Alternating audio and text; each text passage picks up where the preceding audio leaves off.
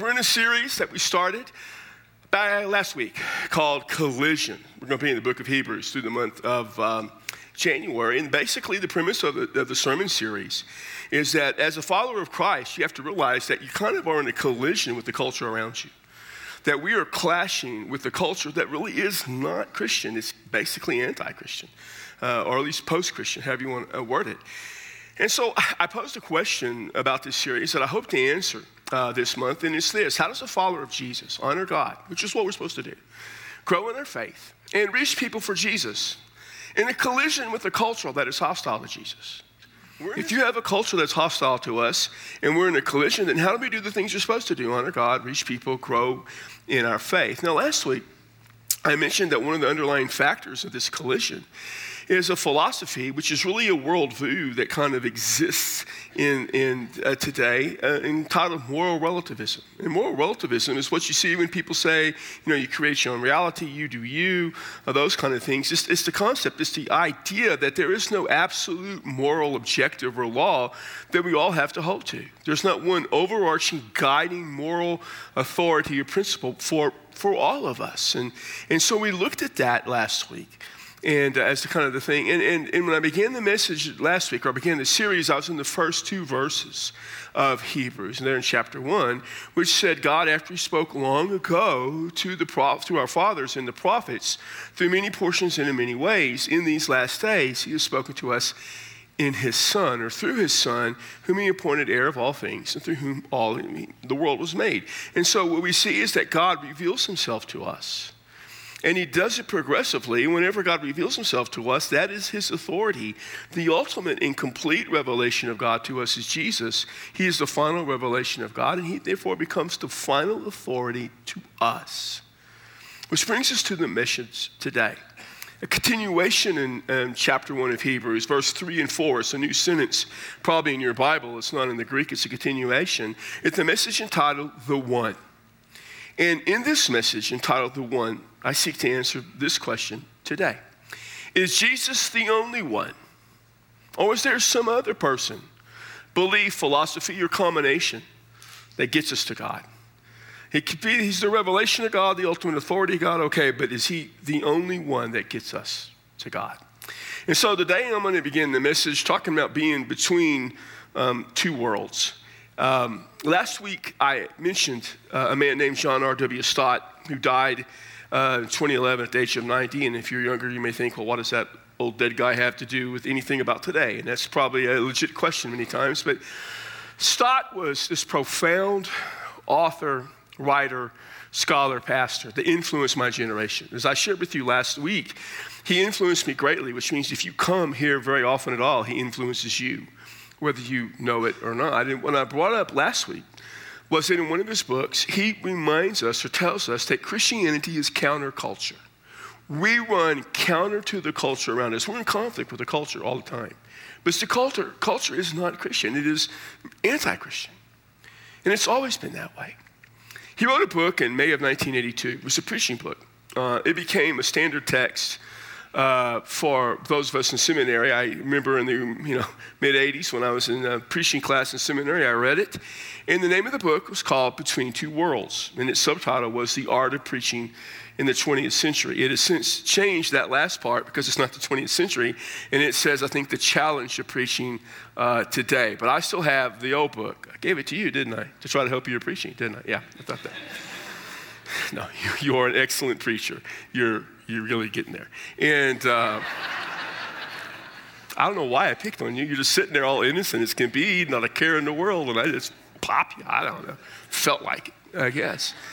But the part that really stuck out is when we talked about being between two worlds, and this has always stuck with me in my preaching every time I get up to share God's word. I'm living in the congregation of a group of people between two worlds. There are those who are of the Christian faith who follow Jesus, who are of that world, but yet there are people who are not of that world. You do not follow Christ, or even if you do try to follow Christ, you're stuck in another dimension, another world, another culture. And it's always the challenge. It's really hit me back in the early 90s when I was in Laredo. And a lady who went to my church said, I'm a Christian, but I also believe in reincarnation. I'm like, what? Those things don't those things don't coexist together. Those are two opposite worlds. Resurrection and reincarnation can't exist. She says, well, I believe it. I believe they do. And, and you can't convince her otherwise. And I begin to realize, and I see and I experience all the time, people that I encounter in church, people that'll be sitting in chairs today, here, but all our 4 services, that do the same thing. They take bits and pieces of Christianity as the basis, and they add other religious beliefs and ideas into it. We call that syncretism. And syncretism is a part really of moral relativism to some degree. And syncretism, Webster's kind of defines it this way. It is the combination or reconciliation of differing beliefs or practices in religion, philosophy, etc. In other words, you take different practices, beliefs, behaviors from whatever, and you combine them. And you come up with something new or just some kind of combination of all of those things. And we see it in the world in which we live today. It happens. I see it sometimes when people talk about, we need to remember that God is a loving God, and he is, but I don't always know what they mean by loving God. Because more and more what I encounter is that people who think of God as this spark, this light that exists in all of us, this animistic, pantheistic view of God, and then they'll talk about God in ways that personify, like he's kind, he's compassionate, he's loving. Those two views of God don't coexist philosophically. And in a faith world, they don't coexist, in that they combine them. They try to make it work. I see people, and Christians do this all the time when someone passes. They'll say, they're up in heaven, they're looking down at you, watching over you, kind of taking care of you and guiding you. I mean, that's not taught in the New Testament anywhere. That's a pagan view of life. It's called ancestral worship, where you believe your ancestors guide you. And yet I hear that all the time, and if you say that, stop. If your loved one is with Jesus, he's not looking down at you. Right.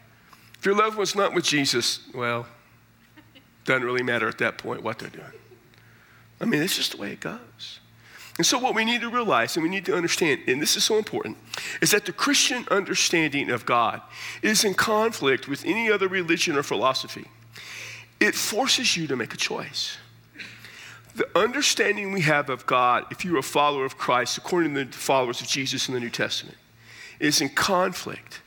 It is in a collision with every other religion, every other philosophy. And at some point, you have to make a choice. Now, a lot of Christians think, no, I can do it. I can make it work. And so they'll take Jesus and they'll design their own version of Jesus. I mention this all the time.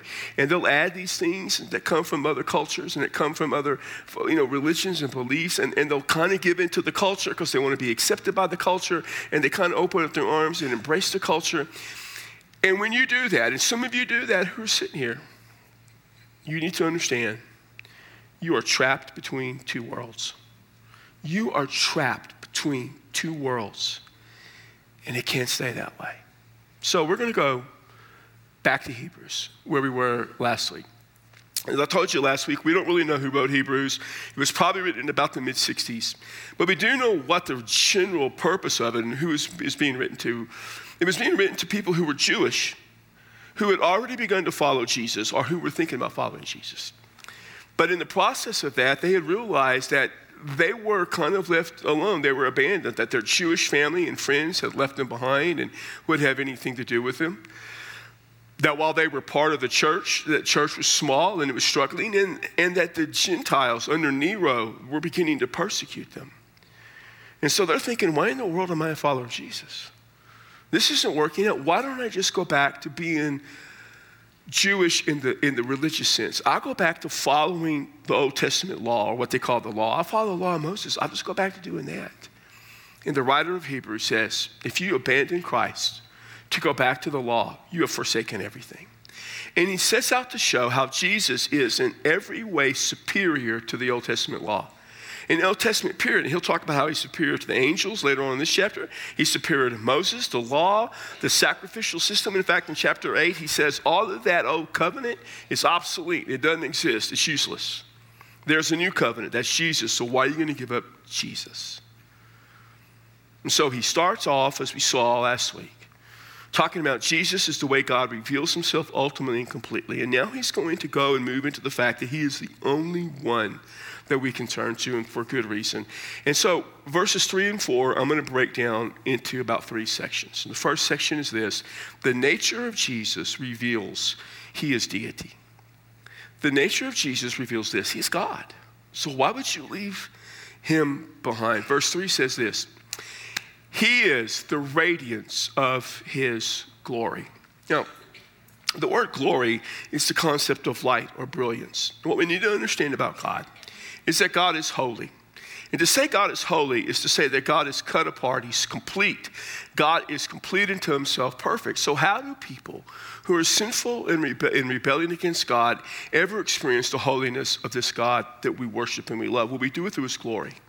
So the concept of glory is the manifestation or the revealing of the holiness of God, oftentimes characterized into brilliance in the light. Now, we glorify God in the sense that we recognize he is holy. So we give glory to the glorious one.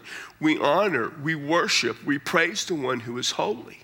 So when you glorify God, you're recognizing the manifestation of his holiness that he has made known to you.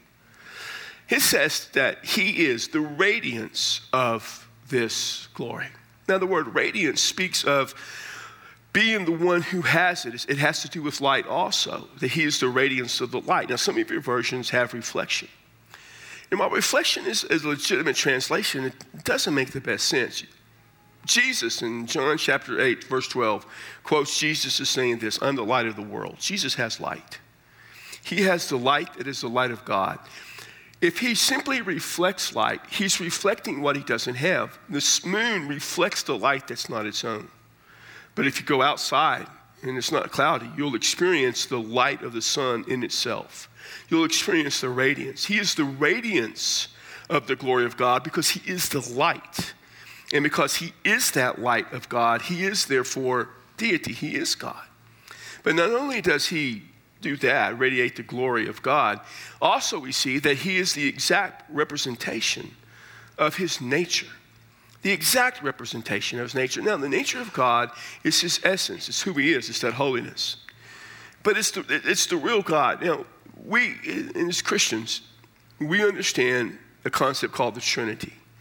That there is one God, only one. But he has 3 distinct personalities: Father, Son, and Holy Spirit.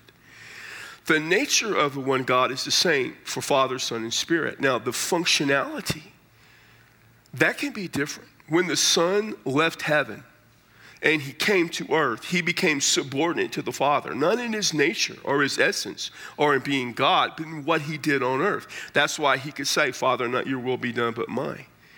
So there was that sense of that functionality is different than the essence.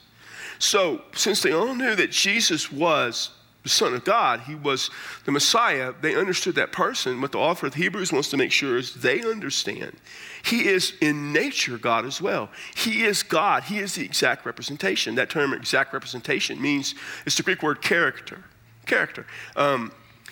We used to go to New Orleans a lot, Debbie and I. Even Kelly was over with us, Kelly. We love to go there, French Quarter, hang around, great food, architecture, history, go on the river, all that stuff. And there are, in Jackson Square, some unique individuals. If you've ever been there, you understand how unique they are.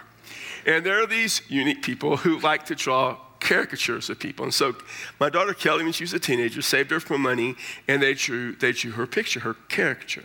And it looks like her. It resembles her. That's what that concept means. Back then, they would take coins, and the coin always had the stamp of the emperor. At the time this was written, that would be Nero. And so that caricature of the emperor would be stamped onto that coin. And you would know that it was his. It belonged to him. That's why Jesus said, give to Caesar what is Caesar. Give to God what is God. So it bore his imprint. The Son, in his nature, bears the imprint of deity, of God. Why? Because he is God. But it also says this in verse 3. And he upholds all things by the word of his power. The term uphold means to maintain or sustain. He maintains all things. There was a picture in Greek mythology of Atlas holding the world, carrying the weight of the world on his shoulders. The word maintain that's used for uphold is the idea of moving forward, not just carrying in a static way, But moving forward to the desired outcome, God in his creation had a desired outcome. The Son moves it along. He does it by his word, this word which has power. To the Jew, God spoke the world into existence. And we believe that too. That when everything was created, God spoke. It was created. Here, Jesus speaks, and in his speaking, he maintains the purpose with power. The power of creation, that raw power, that raw ability that God has, he has. So here's what it says about Jesus, about his nature. That he is the glory of God made known to us. He is absolutely God in his full nature. And he continues the very purpose of God in all that is created. So his nature reveals that he is deity, so why would you leave him for something less than that? But we also see this in verse 3, that the work of Jesus reveals he is Lord. What he does reveals that he is Lord. The idea of Lord is the one we worship and bow down before. So it says this in verse 3. When he had made purification of sins. So one of the tasks that Jesus did when he came, ultimately is to go to the cross, to purify us of sins or to cleanse us, forgive us, provide that. But he's using the language of the tabernacle. Now, to the devout Jew, every year on the Day of Atonement, there would be the high priest going in, taking the bull, and sacrificing it and covering all the sins of the people to make forgiveness, to make purification.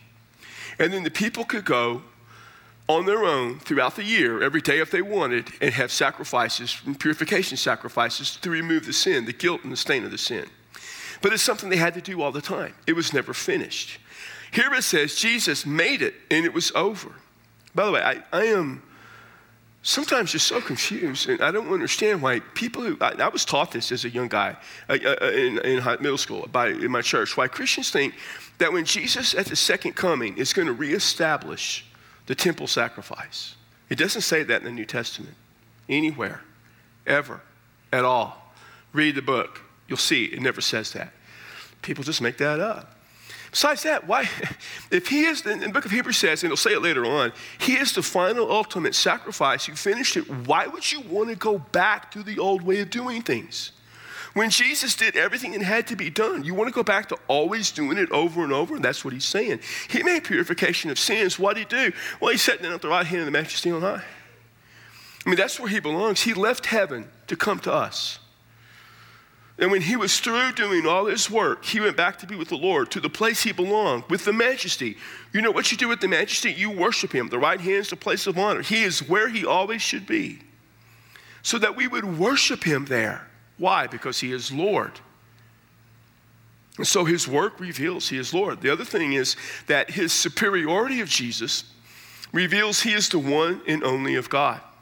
Jesus is superior to all things dealing with the law.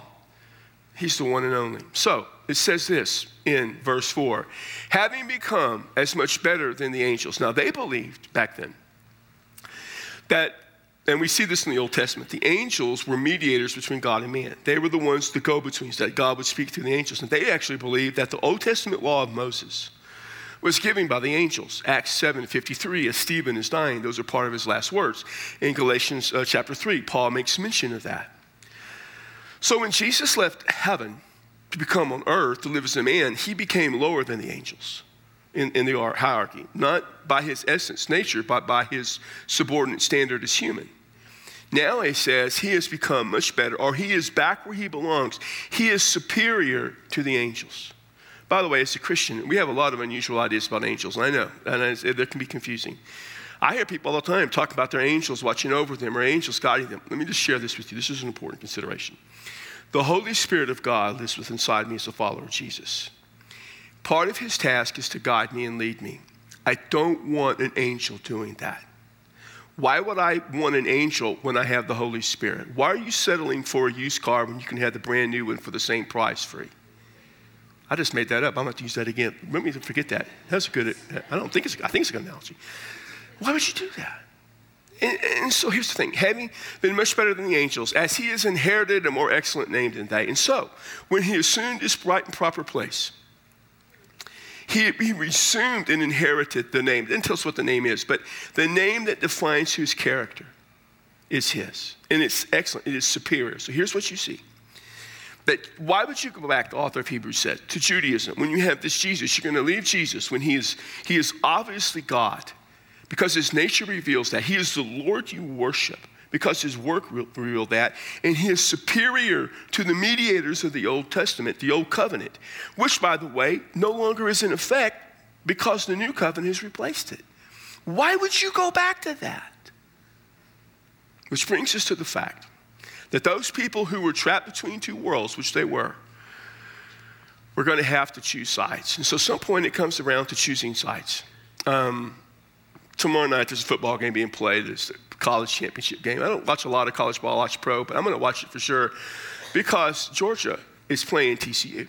Now, you may not know this, but TCU stands for Texas Christian University. I don't care about the Christian University part because they're really not, but the Texas part I care about. There's a lot of kids from Texas playing ball. And so what happened, and by the way, my last church was full of Horned Frogs and people who went to TCU. I mean, it was full of both. So all those things. That worked better at 9:45. They laughed at that. And I made it up. At 9:45, I made it up. This shows when you make it up at the spur of the moment, it's always better than I put it in. I'm not going to put that even at 12:15. Forget it. But you know, anytime I watch a ball game and I'm trying to be neutral, I always pick a side. I always pick a side. At some point, you got to choose a side, man. You can't keep trying to mix Jesus and the culture. Because if you keep doing that, you've already picked your side. You've picked the culture. When I was in Laredo, I'm sorry. The South Texas draw comes in. When I was in Laredo, it was common. They did a lot of civic stuff. They like to have the pastors come and pray. You know, benediction, invocations. I don't know why they just did. And Laredo is a very, very Catholic town, but they would still have the non-Catholic guys come. And so we're at this function, and I don't even remember what it was. And I was there, I think, to do the benediction, and then the Episcopal guy named Al was there to do the invocation. So Al has his prayer. And Al's prayer is, you know, God, we call you many names. We call you Father. We call you Yahweh. We call you Jesus. We call you Allah. We call you Buddha. We call you Krishna. And I'm thinking, man, you moron, what are you doing? What is wrong with your brain? He has just accepted all these other versions of God. What I found fascinating is that the keynote speaker for this, and the main speaker, was the superintendent of the Laredo Independent School District, Dr. Trevino, who's a devout Catholic. At some point along there, he just started talking about God as being the only true God, that there were no other gods and no other faiths or religions that matched up. And I'm like, way to go, Dr. Trevino, way to turn that around. Yay, Catholics. Catholics 1, Episcopal 0. Baptists, we were neutral. I had no part of that whole thing. But we do that in our culture all the time. And some of you in that same place. There'll be people who come to our church and they're trying to appease the culture. They're trying to mix the culture in, thinking, well, if we mix the culture in, maybe we'll reach them. Or maybe, you know, some of the culture's right. Maybe there's some truth to all those other religions. And so you take Christianity as the baseline and you add other things into it. And the author of Hebrews says you can't do that, man. You just can't do it. Jesus is either it or not. And you're stuck between two worlds. So let me give you some biblical understanding of how we need to deal with the culture that we collide with. What do we need to do? Well, first, be fluent in Jesus. I shared this last week. I'll probably share it again. I've come to like this phrase. It may have come from somewhere else. I'd never read it. I just made it up. But maybe I probably stole it somewhere. Just the good thing about being my age, I forget so much stuff. I don't remember who I stole it from, so I just take full credit. But here's the thing. You need to be fluent in Jesus. If you're a follower of Jesus, be fluent in Jesus. It's always my goal to be fluent in Jesus. I'm not. I'll never get there. I just finished reading the Gospel of Mark, which I preached through last year. Mark. I just finished it. I'm going to preach from John 20 for Easter, the whole 6 weeks in there. So I'm in a few weeks, I'll start cranking out a slow study of John. I know that in the summer, I'm preaching from Acts chapter 1 and 2. You know what I'm going to do in May? I'm going to start really reading through Acts. Acts is fascinating. You know why Acts is so interesting? Because it centers around two guys, Peter and Paul. You know what they did? They went to a culture they were in collision with, and they shared with them Jesus without compromise. And said, you pick a side. Better pick Jesus. And you got to be fluent in Jesus. And what else you got to do is understand this. You got to strive for clarity about Jesus. And you can't strive for clarity if you're not fluent in Jesus. I encounter people constantly. And here's what they do. That co-op, they take the Jesus terms. They take the New Testament terms, they pull them out, and they give them their own meaning, and then they use them in conversation to throw back at us. A few months back, someone was throwing in my face, and we were having a conversation. Well, I thought, you Christians were supposed to love your enemies. I said, we are. Would you like me to explain to you what that word love means in the original Greek text and why you got it wrong? And they said, no. I said, okay. But you and I don't agree. I find myself constantly asking people, tell me what you mean. When you say that God is love, well, what do you mean by love? Because you co-opt the word love and you change its meaning. I'm always asking them, explain to me what you mean. And then let me tell you what I mean. But the only way I can tell you what I mean is if I have become fluent in Jesus. And if you're not fluent in Jesus, you can't clarify. But you need to. And you've got to seek for that. I'm always looking for examples. I'm always looking for ways to explain. Think about this message, how hard I worked really to clarify. When I talked about the glory of God, I tried to clarify by telling you what it means in relation to holiness. I talked about the nature of God, the exact representation. I tried to clarify what it meant to be the exact representation. I want you to understand. I don't want you to leave confused. So strive to clarify. Thirdly, never compromise Jesus, ever. In what you believe, in the way you behave, don't compromise. My greatest fear, I think, as a pastor, is that I'll bring disgrace to God. And in bringing disgrace to God, I'll bring disgrace to this church, and then I will tear this church apart by something I did, by compromising Jesus. I don't want to compromise, because once you start compromising, you can't ever stop. Think about your life. In the way you believe and the way you behave, how often do you compromise Jesus? How often do you do that? Listen, I tell people who are followers of Christ and I know I'm close to, man, I love you. I care about you. I want to be your friend. But I may not accept the way you live your life. I may not accept the way you believe. I may not accept that as being okay. It doesn't mean I don't love you.